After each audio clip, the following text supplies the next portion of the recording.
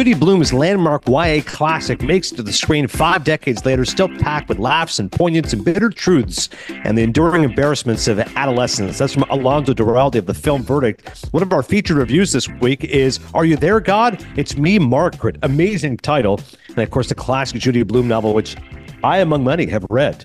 It's such an iconic piece of work. I finally got around to seeing it. Film came out last April. What the hell? It's new to me. We've got other new movies to discuss this week, including the fact that 20 Days in Mariupol right now is the favorite to win the Best Documentary Oscar. I watched it. It's available on YouTube. You should all see it. And a couple of short films as well. The Oscar-nominated short, The Wonderful Story of Henry Sugar. 40 minutes. It's on Netflix. It's from director Wes Anderson. It's also favored to win right now. And also the short film Strange Way of Life, starring Ethan Hawke and Pedro Pascal from the noted Spanish auteur Pedro Almodovar. Are You There, God? It's Me, Margaret, and Strange Way of Life. I actually saw it on the plane to go to the Critics' Choice Awards. The other two I watched recently. As far as our old movie is concerned, we continue our in-depth look at the greatness of my man Paul Giamatti. We're all hoping here at Cinephile wins an Academy Award. His film is called Private Life. It was on Netflix. I saw it 5 years ago, and I liked it a lot. I watched it again. I liked it even more. You should all watch it, and I'll talk about it today. And our wild card, but really it's our new, because the new movie that everyone's talking about is One Love, the new Bob Marley biopic. Not biopic, as David Sampson would say. It's in theaters next Wednesday on Valentine's Day. And if you listen to last week's episode, you know I saw the sneak preview. I had the whole theater to myself. Incredible. What a dream to be able to watch that. And then I interviewed Kingsley Ben-Adir. So interview took place last Sunday. We're airing it today. I hope you all enjoy One Love, the film coming out next week, and hope you enjoy the film with Kingsley Ben-Adir. If you've noticed, no Chris Cody so far because he's on assignment this week. He's in Las Vegas at the Super Bowl, so thank you to Taylor, pinch hitting, who's recording this for me, and then hopefully Chris will be putting this all together, and you can all listen to it as soon as possible. Again, we've got great guests coming down the pike, and thank you once again to Nicole Newman, who was very good last week, talking about the disappearance of Cher Height. And it's a very good documentary you should all check out. Hopefully, like I said, it's available streaming VOD, somewhere in theaters as well. Hopefully it's a film that you all enjoy and appreciate the racy subject matter. All right, let's get to it. Are you there, God? It's me, Margaret. And, actually, I want to do something else first. I wanted to discuss, there was a really excellent interview which was done on, it's SAG-AFTRA, so I believe it's available on YouTube. But basically, I always appreciate you guys are such a great audience, always sending me things that that I'm going to be enjoying, right up my alley. So Cookie Jason, Cookie Monster A New Day, he messaged me on IG and goes, hey, SAG Awards 2024, there's a roundtable conversation with all your guys. And Dave Carter conducted the interview. Dave Carter of TCM. I love Turner Classic Movies, longtime Entertainment Weekly guy. We're going to be interviewing Dave shortly, by the way. I believe that interview is taking place tomorrow. We'll hopefully air it next week. Dave is an excellent new book, and it's all about the Oscars, and he does these interviews with 50 Oscar award winners. Anyway, Dave moderates this conversation with Coleman Domingo, Bradley Cooper, my man Paul Giamatti, Cillian Murphy, and Jeffrey Wright, and it's excellent. So honestly, if you get a chance, just go look up SAG Awards 2024 roundtable with all these guys. It's amazing to listen to their stories. And I think it's really instructive. I don't know how many of you out there are actors or aspiring actors or interested in the business, already in the business, but really good stories. Like Jeffrey Wright talks about, taking classes and, waiting tables at night and then going to Pimlico Racetrack in Baltimore to stretch that dollar a little bit more. And the lessons he would learn. He said, going to the racetrack to make money, but also look at other gamblers and their habits and their behaviors. Bradley Cooper says how much he just loved movies and television and how Vince Vaughn in Wedding Crashers was such an inspiration because he was there on set watching him and Vince was just so fearless. And what he was doing take after take, and he realized that level of commitment is something he wanted to do. And eventually he was able to get his big break, not only with The Hangover, which kind of put him on the map as an actor, but he didn't really want to do that kind of stuff. Like, no offense to Vince Vaughn or others, Zach Galifianakis, Ed Helms, but he said he wanted to be doing more stuff like Silver Linings Playbook. Once David O. Russell gave him that chance, then he was off, and now it's Bradley Cooper's world, and we're just living in it with stuff like Maestro and A Star Is Born. Domingo talks about his journey, his life. Cillian Murphy wanted to be in a band, right? Irish singer. That's what he wanted to do because I failed at that, so eventually I went into acting and developed this wonderful relationship with Christopher Nolan. And of course, Giamatti is amazing. He said, I never majored in theater. I was doing theater. Then I moved up to Seattle, did some experimental theater out there, was able to get work. But he said the fact that my dad died at age 50, he goes, my dad was young because my dad never got to see me act. He saw me, in college in a couple of plays, but on no real level. So once my dad died, I was I really got to do something that I'm passionate about. And I realized acting is what it was. And he also said in terms of auditioning, he said, I never looked at it as something stressful. Like I just enjoyed the experience. Giamatti goes, I just went in there being like, this is going to be fun. Like, oh, cool. I get to do this character or this voice or this kind of fun approach. And hopefully it works out. That positive approach helps. De Niro has famously said with auditions, go in there like you're not going to get it. Don't be stressed, but you're not going to get it anyways. So just go in there and that will loosen you up to be carefree and to get the kind of performance you want. And it's a fun conversation seeing the five of them talking because Jeffrey Wright and Domingo know each other a little bit. And then Bradley Cooper says, well, don't forget, I know Giamatti. He goes, me and Paul know each other from The Hangover Part 2. And Paul starts laughing. It was 2014, man. We were hanging out at a high-rise in Bangkok, and they both laughed. They said their memory, I do remember that scene. Giamatti's like scolding him. Cooper's like, all I remember is Giamatti's yelling at me. And there was like no barriers. Like we were just really at the top of this high-rise. You could just run and go ahead and jump to your doom. But it's really cool, I think, just to see actors riffing with each other. They all have mutual respect for each other, and it's really nice to see. So definitely check out that conversation if you have a minute. Also, I don't have it on me, so I'll read some excerpts next week. But Scorsese, Leo, and Lily Gladstone were on the cover of Variety talking about Killers of the Flower Moon. It's a very good conversation. So if you pick up your issue of Variety, you can read that, enjoy it. I'll read a few excerpts next week. And I mentioned earlier, Ed Zwick, we're working on the famed director, Glory, The Last Samurai, Blood Diamond, co-creator of 30-something, My So-Called Life, special talent. I read his book, 290 pages. It's going to be available next week or the day before Valentine's Day, February 13th. He's very busy right now on his book tour. We were slated to get him. Unfortunately, couldn't make it happen. So hopefully we'll get him at some point. And I mentioned that only because speaking of excerpts, I hope that we're going to get Ed and he'll tell the stories himself. But we'll give it a few weeks. And if for some reason we cannot get him on the podcast, I'll just read the excerpts from his excellent book and you can all enjoy it. Because trust me, he takes some shots at Julia Roberts and Matthew Broderick on the filming of Glory and his mother. They were not pleasant to deal with. And I'll leave it at that as the tease. Go get the book. It's available next week once again. So check out that interview with Giamatti and friends online. I really think that you will enjoy it. Okay, let's get to the movies now, shall we? As we're flying solo. Are you there, God? It's me, Margaret. Over 50 years, Judy Blume's classic and groundbreaking novel has impacted generations. Again, I saw this on the flight. I'm not a big flight movie viewer. Just not crazy about the experience. I'd rather be reading. Quite honestly, especially on a flight like that. Like, oh, 5 hours, great. I'll turn my phone off and I'm just going to do some reading.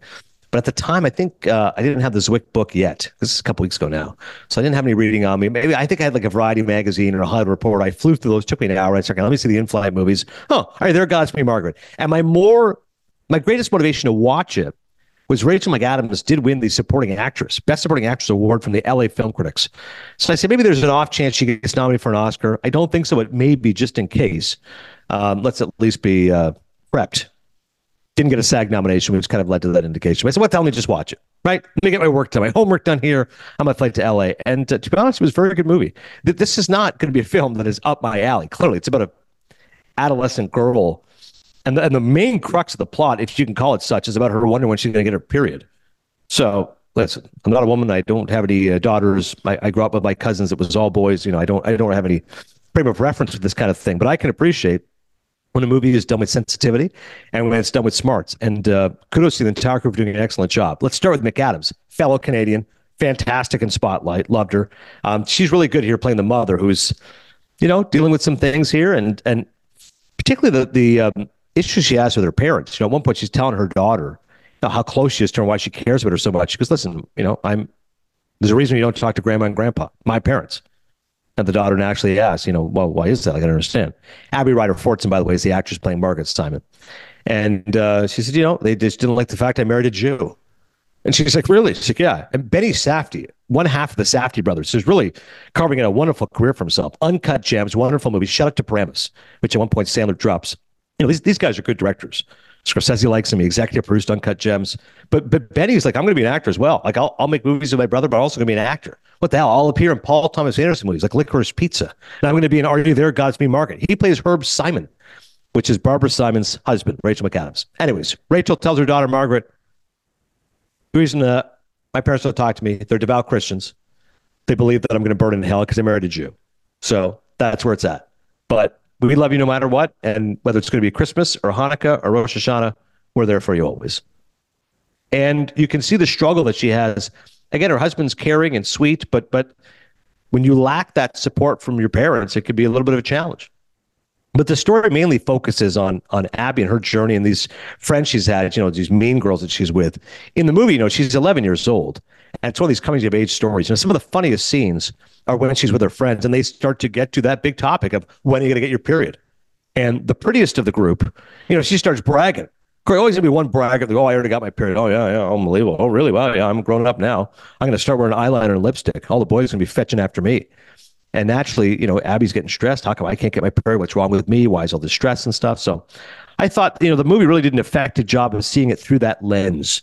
Pretty tough to make a movie through the eyes of an 11-year-old girl. But when you've got subject material as strong as Judy Blume, maybe you're already in good hands, because there's a reason why she's been such a celebrated author for so many years and why that novel is so famous.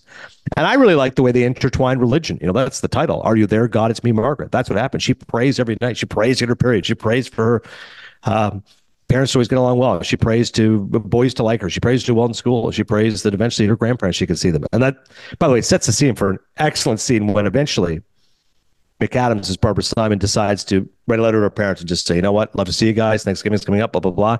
Parents accept the invitation. Hey, it's been too long. They show up.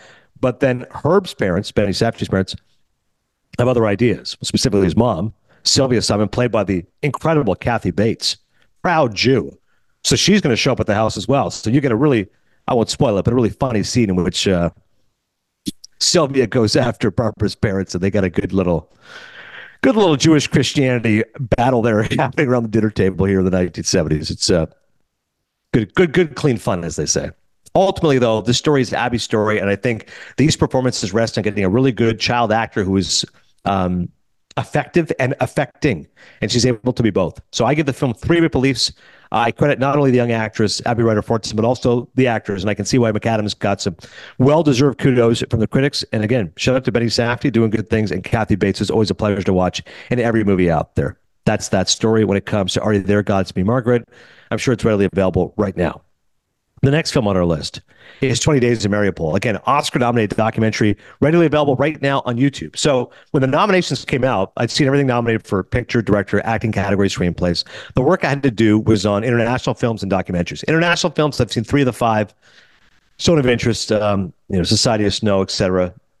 Oddly, the French did not submit Anatomy of a Fall as their French selection. So every country gets to submit one, right? And the one they didn't get nominated of the 5. Like just absolute bonehead move. So Anatomy of a Fall is up for Best Picture and Best Director and Best Actress, but it's not up for Best International Film because the country which produced it said, nah, you know what? We're going to submit this other one instead. I think it was The Taste of Things. And The Taste of Things was not nominated. And so now it looks ridiculous because it really feels like The Zone of Interest is going to have a pretty easy cakewalk towards winning the Oscar for Best International Film. It would have been a really good battle, that movie or Anatomy of a Fall. 2 foreign films, both nominated for Best Picture. Both are directors nominated as well. Who's going to win? Regardless, Anatomy of a Fall, because the French botching it didn't work out. Long way of saying, I only have a couple more foreign films to watch. The docs, though, blank slate. As I said, I'm shocked that Michael J. Fox not nominated. Also, surprising, American Symphony from John Batiste. It's Colbert's guy. It's supposed to be an excellent documentary about his life with his wife as she's battling an illness and the healing power of music. Not nominated. Currently available on Netflix. Readily available. Instead, the favorite is 20 Days in Mariupol, which I mentioned is available on YouTube. And I got to get through all these docs. I got a month here. It's very, very powerful. Normally I find documentaries fall into one of 2 spots, right? Either they're very serious themes, AIDS, racism, war, Holocaust, or it's just quirky, right? It's just weird and strange. From my favorite documentary of all time, as I've told you many a time, from My Octopus Teacher, stuff like that, right? Just bizarre. Man on Wire is a great documentary. Oscar-winning Philippe Petit, 1976, I believe, is when he was doing this. And the man's just putting a beam between the Twin Towers and just walking back and forth, flaunting. Look at what I'm doing. I'm literally walking on sky. This is the kind of guy he is.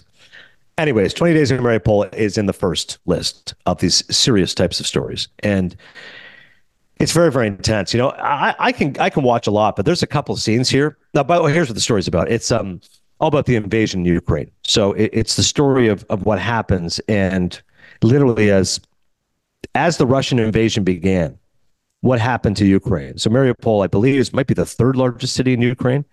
And credit to the entire team here. Like, I don't even know how these, cinematographers, cameramen, et cetera, like they're able to get this kind of footage. I mean, they're right in people's faces. And then a few times, very early in the movie, as a matter of fact, there's like a family being, I don't even say they're evicted. I think they're just evacuating their apartment building, realizing they're not safe.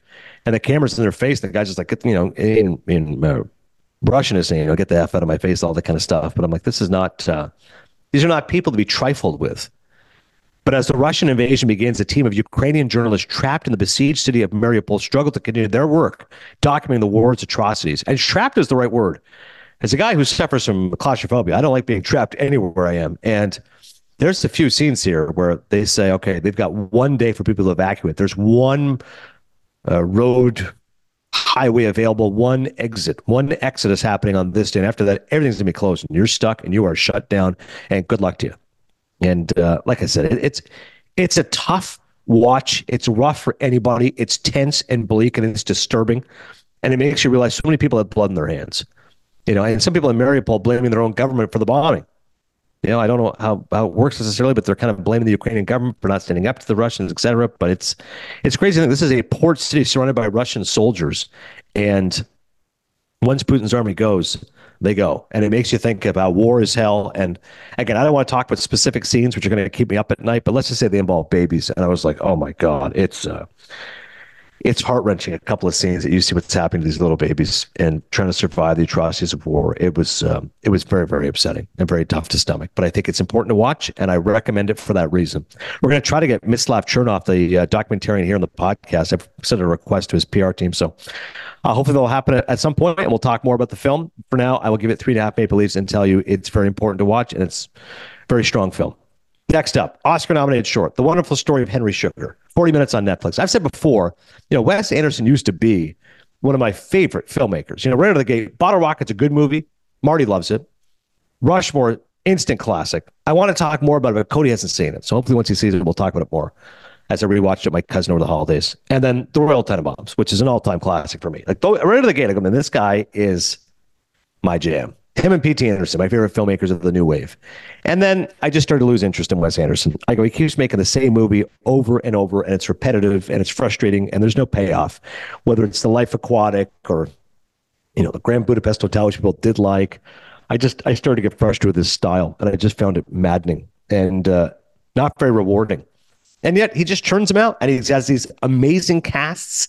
He's people that love working with him, and he's got his real, a cadre of people that are just the Wes Anderson people. No matter what, you're going to get from the movies, whether it's, Jason Schwartzman or now Jeffrey Wright, or even Tom Hanks was in the latest one, Asteroid City. I thought it was awful. EJ Raddick, NHL Network analyst, walked out of the movie, and I was like, no, but somehow he gets these casts. You go, oh my God, man, Scarlett Johansson, no problem. Scarlett Johansson, Jason Schwartzman, Maya Hawke, Rupert Friend, Margot Robbie, Adrian Brody. And yet it wasn't a good time for me. The French Dispatch, again, 3 separate stories. The first one was great. The separate 2 to play off of Dispatch was disparate. I thought it was terrible. Moonrise Kingdom, again, some people didn't care for. Isle of Dogs, I think it was great. Fantastic Mr. Fox is all right, but he never really has hit home like he did out of the gate. So I watched with a jaundiced eye The Wonderful Story of Henry Sugar, and thinking to myself, he is the favorite to win the Academy Award here. And that's where things are going to be interesting. And as always with Wes Anderson films, you feel like you want to watch it 3 times because it's so quick. The dialogue is so quick. The narration is so quick that you want to just stare at the screen, because anybody who's a filmmaker or loves movies, you can't help but be absorbed by his production design and his intricate attention to detail. Like, it is amazing. And he rarely moves the camera that much. So, it's a lot of these, especially early on, you feel like you're watching an Ozu movie. It's like, static shots, but the composition's perfect. And there's so much within the frame that it's fun to see. But at the same time, I mentioned the fact he is irksome. These are some stories. These are adaptations of Roald Dahl short stories. So what he's doing is that rather than have a narrator, he has the person talking and look at the camera and start talking. I'm like, oh my God, this is annoying. So Ben Kingsley is talking to another character, but then he looks at the camera and does the narration of what he's saying. I'm like, oh my God, I don't mind it as a device, occasionally, of course, very famously, Henry Hill and Goodfellas at the end, courtroom scene. But this is like 40 minutes of people talking to each other and then talking to the camera, talking to each other, talking to the camera. Like, it's more than self-referential. It's right there in your face. So I'll be honest, of the 40 minutes, I'd say 15 minutes in, I was just getting annoyed because I go, God, I just can't take Wes Anderson not being able to stay out of his own way and be so Wes Anderson-esque. Like just ripe for SNL parodies at this point with his style, which I'm sure they've done. But then a funny thing happened. The more I sort of watched the story, it kind of takes a little turn here, and the Benedict Cumberbatch gets involved, and I liked it. I'm not going to give anything away, but I thought it was a sweet story, and it does fit what you're kind of hoping to do with a short film, which is capture the audience and really make them appreciate something in less time than normal. And, oftentimes a short is harder to do than a fiction film, right? When you have 2 hours, when you have 3 hours, you have 4 hours to tell a story. In some ways, it's easier because you don't have to edit as much. But 40 minutes, it's going to be nice and tight. So I have real appreciation for any filmmaker that does a live action short. I'm going to make a movie in 12 minutes, but it's going to grab you. It's going to be interesting. It's going to have a certain appeal. In this case, 40 minutes for Wes Anderson, like it's lean. And I think that can be a challenge. What's the famous Mark Twain line? Sorry, I wrote you such a long letter. I didn't have time to edit it, make it good. So I think there's an element to that. Albeit being somebody who does love a long movie. I've seen Killers of the Flower Moon 4 times. It's 13 and a half hours of my life. I've seen Oppenheimer twice. It's 6 hours of my life. I have no problem watching a long movie. If it's a great film, I don't care if it's 6 hours, for God's sakes. But I have great appreciation, again, for short films and what these filmmakers can do. And for Wes Anderson, I give him kudos. If he wins an Oscar, so be it. I'll look at it as that's a good Lifetime Achievement Award, and he should have won for Royal Tenenbaums and Rushmore, so good for him. Wes Anderson finally gets an Oscar. He is a unique filmmaker. He has a singular vision. He's sui generis, and I give him credit for that, even as I find some of his movies nauseating. That's a wonderful story of Henry Sugar. Make sure you all check it out. And last one I'm going to mention to you right now is in a short film. It's called Strange Way of Life. It's from Pedro Almodovar. It stars one of my favorite actors in Ethan Hawke and Pedro Pascal. And when I first heard the story, I go, wait, gay cowboys. We already did this. That was Brokeback Mountain. Okay, they're cattle ranchers, but come on, I kind of say the same thing here. But Almodovar, who is obviously a major name internationally and happens to be gay, with a nod to David Sampson, filmmaker, gay, he wanted to do a short as well.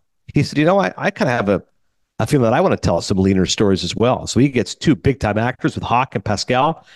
And Ethan Hawke plays the sheriff in town, and Pedro Pascal plays a father protecting his son. And lo and behold, as they meet each other, not quite reconciliation, but you discover that they were former lovers.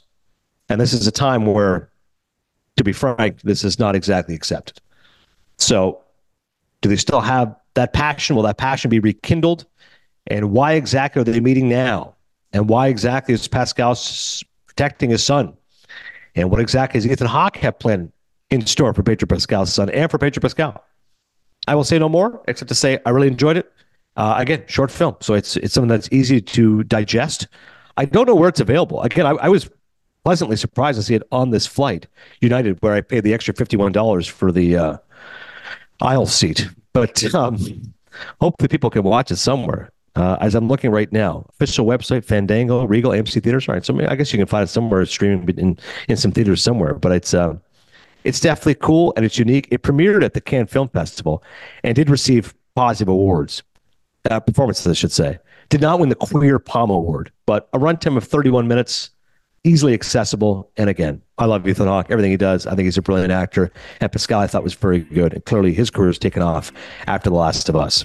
So those are your reviews as far as newish movies. Are You There, God? It's Me, Margaret. 3 Maple Leafs. 20 Days in Mariupol. 3.5 Maple Leafs. The Wonderful Story of Henry Sugar from Wes Anderson.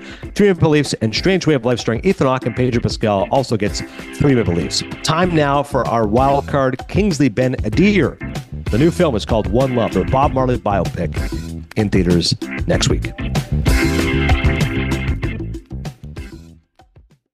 Many of us have those stubborn pounds that seem impossible to lose, no matter how good we eat or how hard we work out. My solution is PlushCare. PlushCare is a leading telehealth provider with doctors who are there for you day and night to partner with you in your weight loss journey. They can prescribe FDA-approved weight loss medications like Wegovy and Zepbound for those who qualify.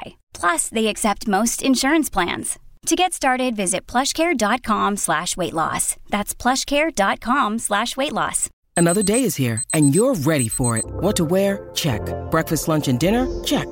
Planning for what's next and how to save for it? That's where Bank of America can help. For your financial to-dos, Bank of America has experts ready to help get you closer to your goals. Get started at one of our local financial centers or 24/7 in our mobile banking app. Find a location near you at bankofamerica.com/talktous. What would you like the power to do? Mobile banking requires downloading the app and is only available for select devices. Message and data rates may apply. Bank of America N.A., member FDIC. When you need mealtime inspiration, it's worth shopping Kroger, where you'll find over 30,000 mouth-watering choices that excite your inner foodie. And no matter what tasty choice you make, you'll enjoy our everyday low prices, plus extra ways to save, like digital coupons worth over $600 each week. You can also save up to $1 off per gallon at the pump with fuel points. More savings and more inspiring flavors make shopping Kroger worth it every time. Kroger, fresh for everyone. Fuel restrictions apply.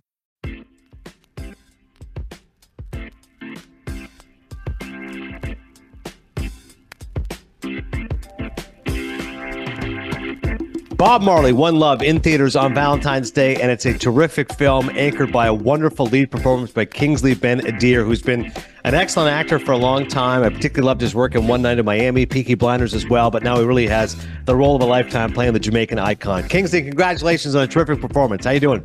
Thank you. I'm doing all right, man. How you doing? So I read this story. This is fantastic. You're on the set of Barbie. You find it. You got the role of Bob Marley with 10 weeks of preparation. You can't sing. You can't dance. You can't play the guitar, in which it's required.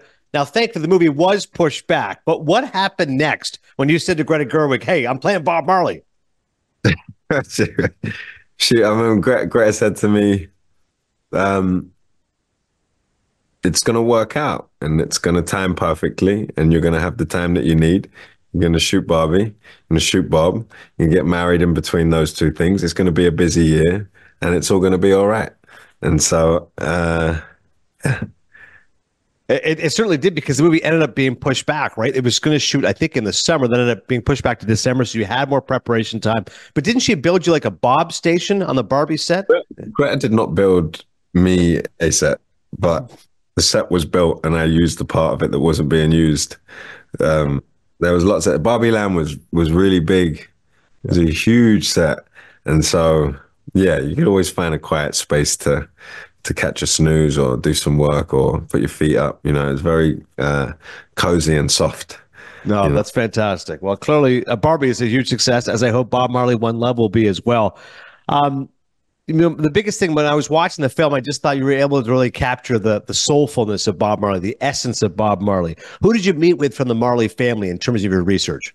Everyone. I was with not just the family, but Bob's friends and people who worked with him, and I spent time with Lego and Desi and Lenny Dredd, who knew Bob when he was 13, 14, and I was at Stephen Marley's house with Rohan and with Ziggy and Rita and Sadella, and everyone was involved. It was a real, finding Bob's voice involved everyone. It was a community, and I got to learn about him through the people who knew him and loved him, So it was, many, many people. What was the best piece of advice they gave you? Not so much advice, but the instruction was that Bob's not just soft. Don't play him soft. There was the reminder that they called him the general, and they called him Skip. They called him the tough gong, and that he was a man from the ghetto, and he grew up in Trenchtown. The idea we have of Bob and the poster that's in all the dorm rooms in the universities around the West where he's chilled out and all of that. So, it was about understanding that is largely a misconception, and that there was so much more. The complexity and Bob's life was rich in experience and tough times, and there was a lot of suffering and struggling, and I got to learn about that through the people who were there with him. There's a great scene with you and with Bob and his spouse, and they're kind of arguing back and forth. She talks about the sacrifices she's made for him, and he's, we're here in Paris. What more do you want, kind of thing? And she's like, listen, I have desires, I have wishes, demands as well. Great scene with his manager as well, where they're fighting over the currency in Africa. So I think you're right. You were able to show he wasn't just this soft presence who was singing, jamming, and smoking weed. He was doing a lot of things as well. Did you go to 9 Mile in Jamaica? Mm-hmm. Yeah. What was that experience like? Just being in Jamaica, and filming in the locations and being with the people there on set. I think one of the most extraordinary moments for me was being in one of Bob's houses in Miami, where his mum lived, and he had all of his birthdays and stuff there. And they spent a lot of time towards the end there, and I went there with Rohan, and Lenny Dredd was there. There was a guy there who had worked at the house from the 70s, and he was a young man when he came over, and he'd had a dream that he wanted to be a part of Bob Marley's movement, and he wanted to work for him. So he got over from St. Kitts to Miami, and he waited outside the house for weeks until Bob came, and then Bob came and invited him in, and then he gave him a job, and he was still there. And so I was at the house with him, and I spent 4 hours talking to him about his memories of Bob. And I was there, and Bob's ab roller was there. And he'd say, remember Bob? He'd wake up and he'd do some boxing and he'd do some ab rollers. And he said Bob wasn't moving. He was always moving around. He was here, and then you turn around, he was gone. He was busy and he was active. And so I feel like there was every moment with the family and friends and being in Jamaica was special. Yeah. But that one was really stayed with me in a way,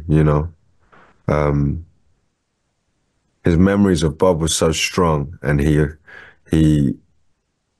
loved him so much, you know what I mean? It was just something really particular about that, and I felt very just being at the table and seeing the table, and I'd seen the dinner table in pictures and stuff when Bob was there, and so it was very surreal. There were so many surreal moments. Yeah, that's really cool. Thank you for sharing that. In terms of the performance, again, you're able to move like him and dance like him. With singing, it's a challenge of biopics. Sometimes, like in Ray Charles, Jamie Foxx does not sing. Joaquin Phoenix and Walk the Line does sing. How did that conversation bring about with Reynaldo Marcus Green, the terrific director, as far as you wanting to sing the music? Did I swear Jamie Foxx sung in Ray Charles? I don't believe so. They may have done some stuff. They used some of his voice. They kind of melded it together. They did that with Elvis, at least. Yeah, but he didn't. Some of it was lip syncing. Depends. I can't sing really, and when I talk, when I'm not work, my voice goes down, and I like to find Bob's pitch would take years of work and stuff, So it was always set from the beginning that they were going to use Bob's stems, and that Ziggy and Stephen were going to come in and mix, and they'd put stuff over my like low tone, but I was never supposed to sing in this movie. I just wanted to learn to sing and play the guitar because that's what Bob did every day, and to understand what it means to be a musician and to create music, I wanted to feel that and to learn. So I asked for teachers and stuff really, really early on, and then I think in the scene in the bedroom with Lashana and then down when they create Exodus, I sung and they kept the voice in, which was a surprise to me because I really thought that Stephen was going to come and and dub over it, but I think they watched it and the family watched it and they said no, let's leave it as Kingsley's voice, which was news to me. That's very flattering when the family gives you the stamp of approval. That's very, very cool. Do you have a favorite Bob Marley song yourself? So just say, yeah. And I also I was going to say I'm probably a Redemption song, which I was waiting when I'm like, when are they going to play it in the movie? And I love the way you guys did it. It was like you're strumming the guitar and the kids are coming around outside. It was a very kind of low key way of doing it, which I thought was really beautiful. Yeah, it was the last scene we shot. Oh, really? Okay, that's pretty cool because you can almost feel the essence of it. I thought it was amazing too. Like you always learn things. I didn't realize Exodus was named the best album of the 20th century by Time Magazine. That's incredible. Yeah, a really incredible achievement. I mean, what he achieved in that short space of time, was just remarkable. I've listened to that album now probably more than I've listened to any other album, and I'm not bored of it. It's the way it opens and the B-side, and it's an outpouring of something really profound from Bob, and it came out of the trauma of that shooting. It was very quick. He came to London after that, and they were up and running in a few months. And so, the intensity of that and the feeling of nearly dying, and how that sort of transferred over into the creation of the music was something that I really, was paying attention to from the beginning. I was like, I don't think that's a coincidence. I think psychologists would have a lot to say about that. And that's how it goes. Creation it's one of those things, Yeah, I could totally see how that would have that kind of an impact. We got about a minute and a half here left, so I got to ask you, Kingsley, about One Night in Miami. You won the Gotham Independent Film Award for Breakthrough Performer. You were terrific as Malcolm X, as was Leslie Odom Jr. playing Sam Cooke. What was that experience like? What do you most remember about playing Malcolm X? What a challenge that must have been. I remember it feeling like it, it was just incredible to feel trusted by Regina, and I I loved spending time with Malcolm. It was a very short, quick process. I remember I got cast just before Christmas, and we were shooting on the 4th of January. So it was someone pulled out, and it was a last minute kind of emergency casting, and yeah, it was intense. It was really intense. It was really intense. But my growth as an actor, really that really happened over that period of time. You played iconic roles now, Malcolm X and Bob Marley, and hopefully many more to come. Bob Marley, One Love, in theaters Valentine's Day. It's a fantastic performance of Kingsley Ben-Adir and a really wonderful, affectionate, accurate tribute to Bob Marley. Thank you so much, Kingsley. I appreciate you, man. Good luck with the movie. Thank you, bro. Nice one. Thanks once again to Kingsley. I do want to continue our look at the greatness of Paul Giamatti, and I'll do so with Private Life, which is a film that I watched 5 years ago and enjoyed it. Still didn't connect at the time. Watched it with my wife. I thought it was very good. But it didn't star Giamatti in a central role. He's a co-star. And again, I like my Giamatti when he's starring. So even Sideways, he's co-starring with Thomas Hayden Church, but he's the lead performance, as we all know. And Hayden Church was nominated for supporting actor, and deservedly so. But like win-win Giamatti, playing a wrestling coach, great. American Splendor is clearly the lead performance. The Holdovers, lead performance. It's more and more people are seeing, and more people are telling me how much they're enjoying. And I'm really glad to hear that people are discovering it on Peacock or streaming wherever it may be. But Private Life, this is truly a co-star performance because it's about a couple. And makes me think of what my history teacher told me years ago. He says, it's better to know a little bit about everything or to know everything about one thing.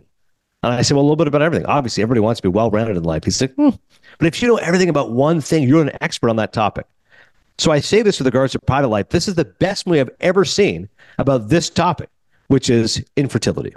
A couple coping with infertility struggle to keep their marriage going as they navigate through the world of adoption and assisted reproduction. It's directed by Tamara Jenkins, who's really a terrific independent filmmaker, who's, had real success at Sundance.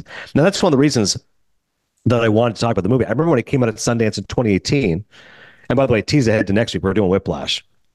All-time smashing Sundance debuts. 10th anniversary of Whiplash next week. I watched it again. Incredible. J.K. Simmons, Miles Teller, Damien Chazelle. But Private Life is a real Sundance movie, and Tamara Jenkins made her name at Sundance, and then followed this up. This was a Netflix movie, though. It came out in October of 2018 of that year. But it's a beautiful film. The consensus from critics was Private Life uses one couple's bumpy journey to take an affecting look at an easily identifiable and too rarely dramatized rite of adult passage. And that is right. I would bet most of us were adults know at least somebody out there who's had a struggle to try to have kids. And watching this movie, you appreciate just how harrowing it is and how challenging it is and how difficult it is and how sad it is. I think if you don't watch this movie, you kind of think, well, generally it's an issue with the wife, right? She got some of their eggs. But as this movie makes clear early on, when Giamatti goes to a sperm bank, which is hilarious scene, by the way, he goes in and watching this porno, like this girl's just getting pounded from behind, and the look on his face, he's just clearly not turned on by this, but this is what I'm supposed to do. And then there's some good physical comedy. Again, I want people to watch the movie Private Life on Netflix. There's excellent physical comedy by Giamatti, just in that scene alone. Later on, they come back, they're talking to the wife, played by the incredible Catherine Hahn, who's known more for comedies, but it's a real dramatic stretch that she's able to show off in this movie. And she says, your husband has no sperm. And she says, what? What do you mean? Because there's no sample. He didn't perform. Which you might think was the case from the previous scene. He was not being turned on by the pornography that he was being given to watch. She says, no. She says, he has semen. He doesn't have sperm.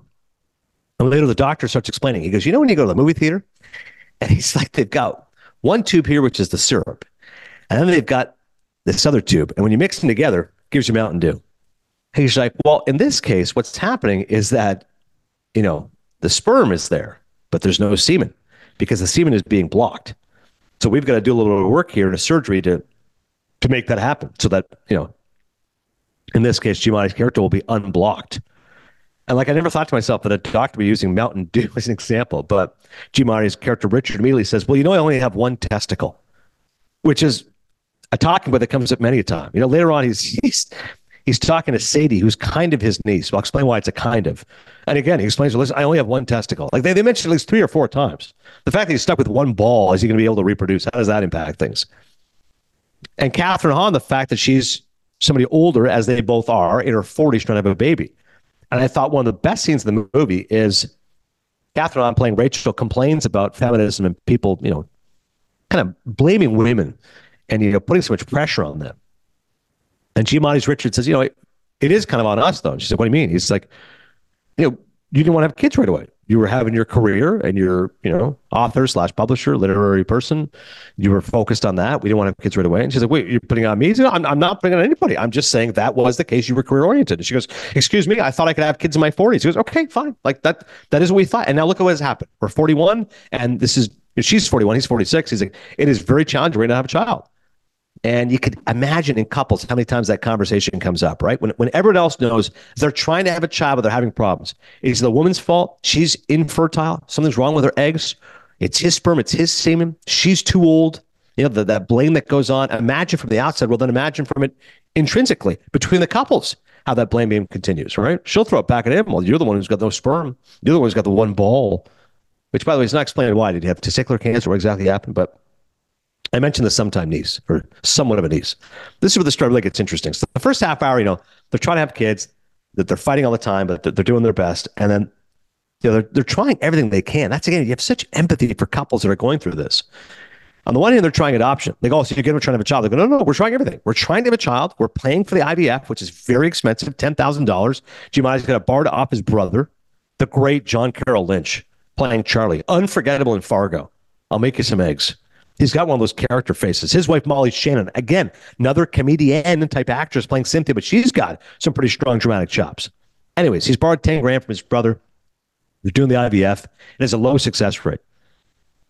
So they're trying everything, right? They're trying to adopt a kid, but that's a long process, trying to adopt a child. They're trying IVF. That's a long process. Also doesn't often work. What's the next option is an egg donor. This I really didn't know a ton about, but they're explaining it. They go, what happens is, and when Catherine gets so mad in one scene, she goes, yeah. Well, it's because she said to Giamatti, they're going to take your sperm, mix it with another woman's egg, mix that together, and she goes, and then just shove it up my pussy. Like, this is what we're doing. She goes, it's your sperm, so you can feel like it's your child, but it's somebody else's egg. It's going to be just this is what's going to happen. And she goes, later on, she goes, I got to go to this doctor right now. He's going to have a dildo cam, put it up my twat, and let me know what this is going to be like when they shove this up there. And he goes, you don't expect me to have some pain, some frustration, some sadness about this? And again, you got to pay for the egg, right? College women are doing this. I'll go and eat some eggs, help somebody have a kid. I don't know if I'm going to have kids. And that gets them upon the idea, hey, maybe we'll ask Sadie. Who's Sadie? That's Kaylee Carter. Somewhat niece? Here's why. Because Giamatti's brother is John Carroll Lynch, and Kaylee Carter as Sadie is his stepdaughter.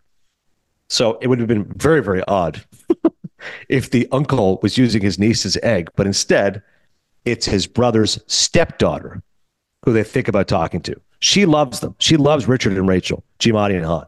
She goes to spend time with them. She's having a problem with her parents, and they're like, okay, maybe we should ask her. We've asked other people. She's young. We know her, hopefully fertile, et cetera. This girl's like 18 years old, 19 years old. So that's a tough conversation to have. You can see the humor in that conversation. And again, the movie, what Tamara Jenkins really does a great job of is balancing the art of serious with comic, right? This is serious subject matter, of course, but there's obviously great humor and great levity to be had without it.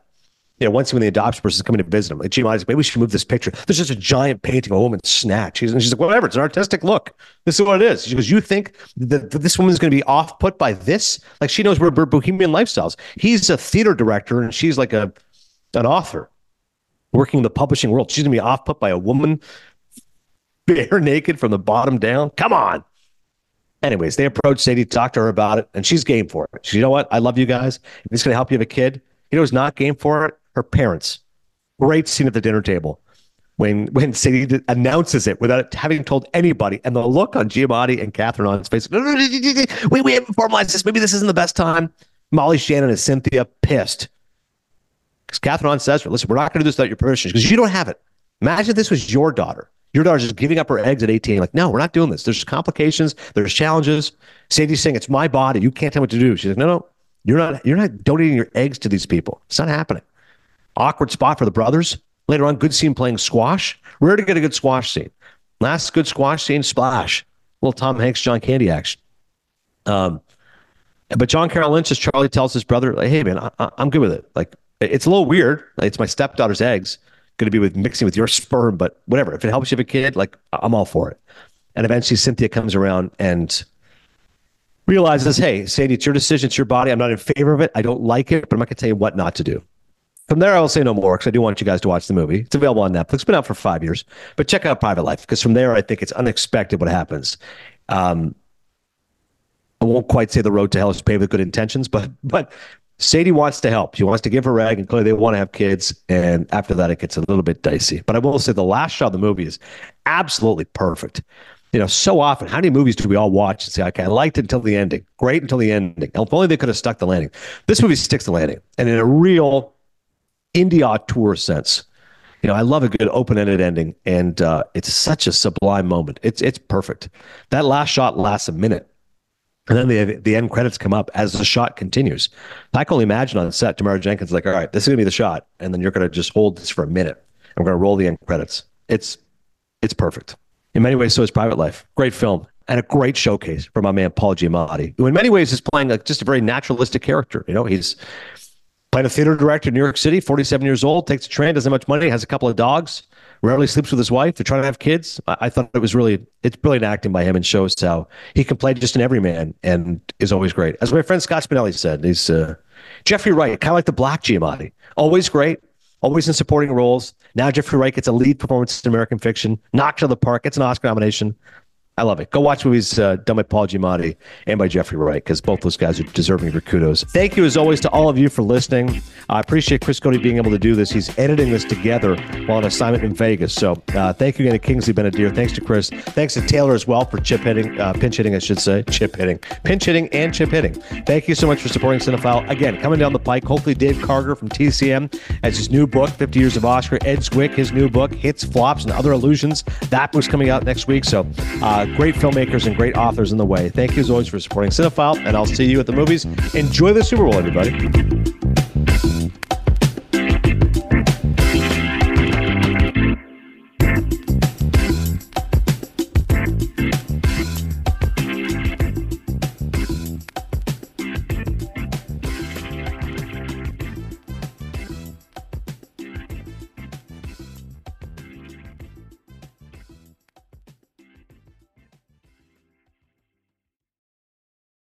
Everyone is talking about magnesium. It's all you hear about. But why? What do we know about magnesium?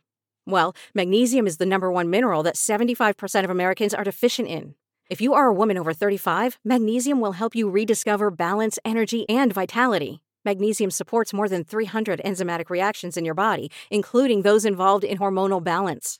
From functional medicine doctors to mental well-being and female hormone experts, we all know that magnesium is the one mineral to improve all aspects of well-being and health. But which one? Magnesium Breakthrough from Bioptimizers, the trusted choice recommended by leading experts with 7 best-absorbed forms of magnesium to ensure your body receives the support it needs for overall well-being. Go to bioptimizers.com/balance today and use code BALANCE10 for 10% off. Support your journey to wellness at bioptimizers.com/balance. Magnesium Breakthrough from Bioptimizers, your foundation to optimal health and vitality.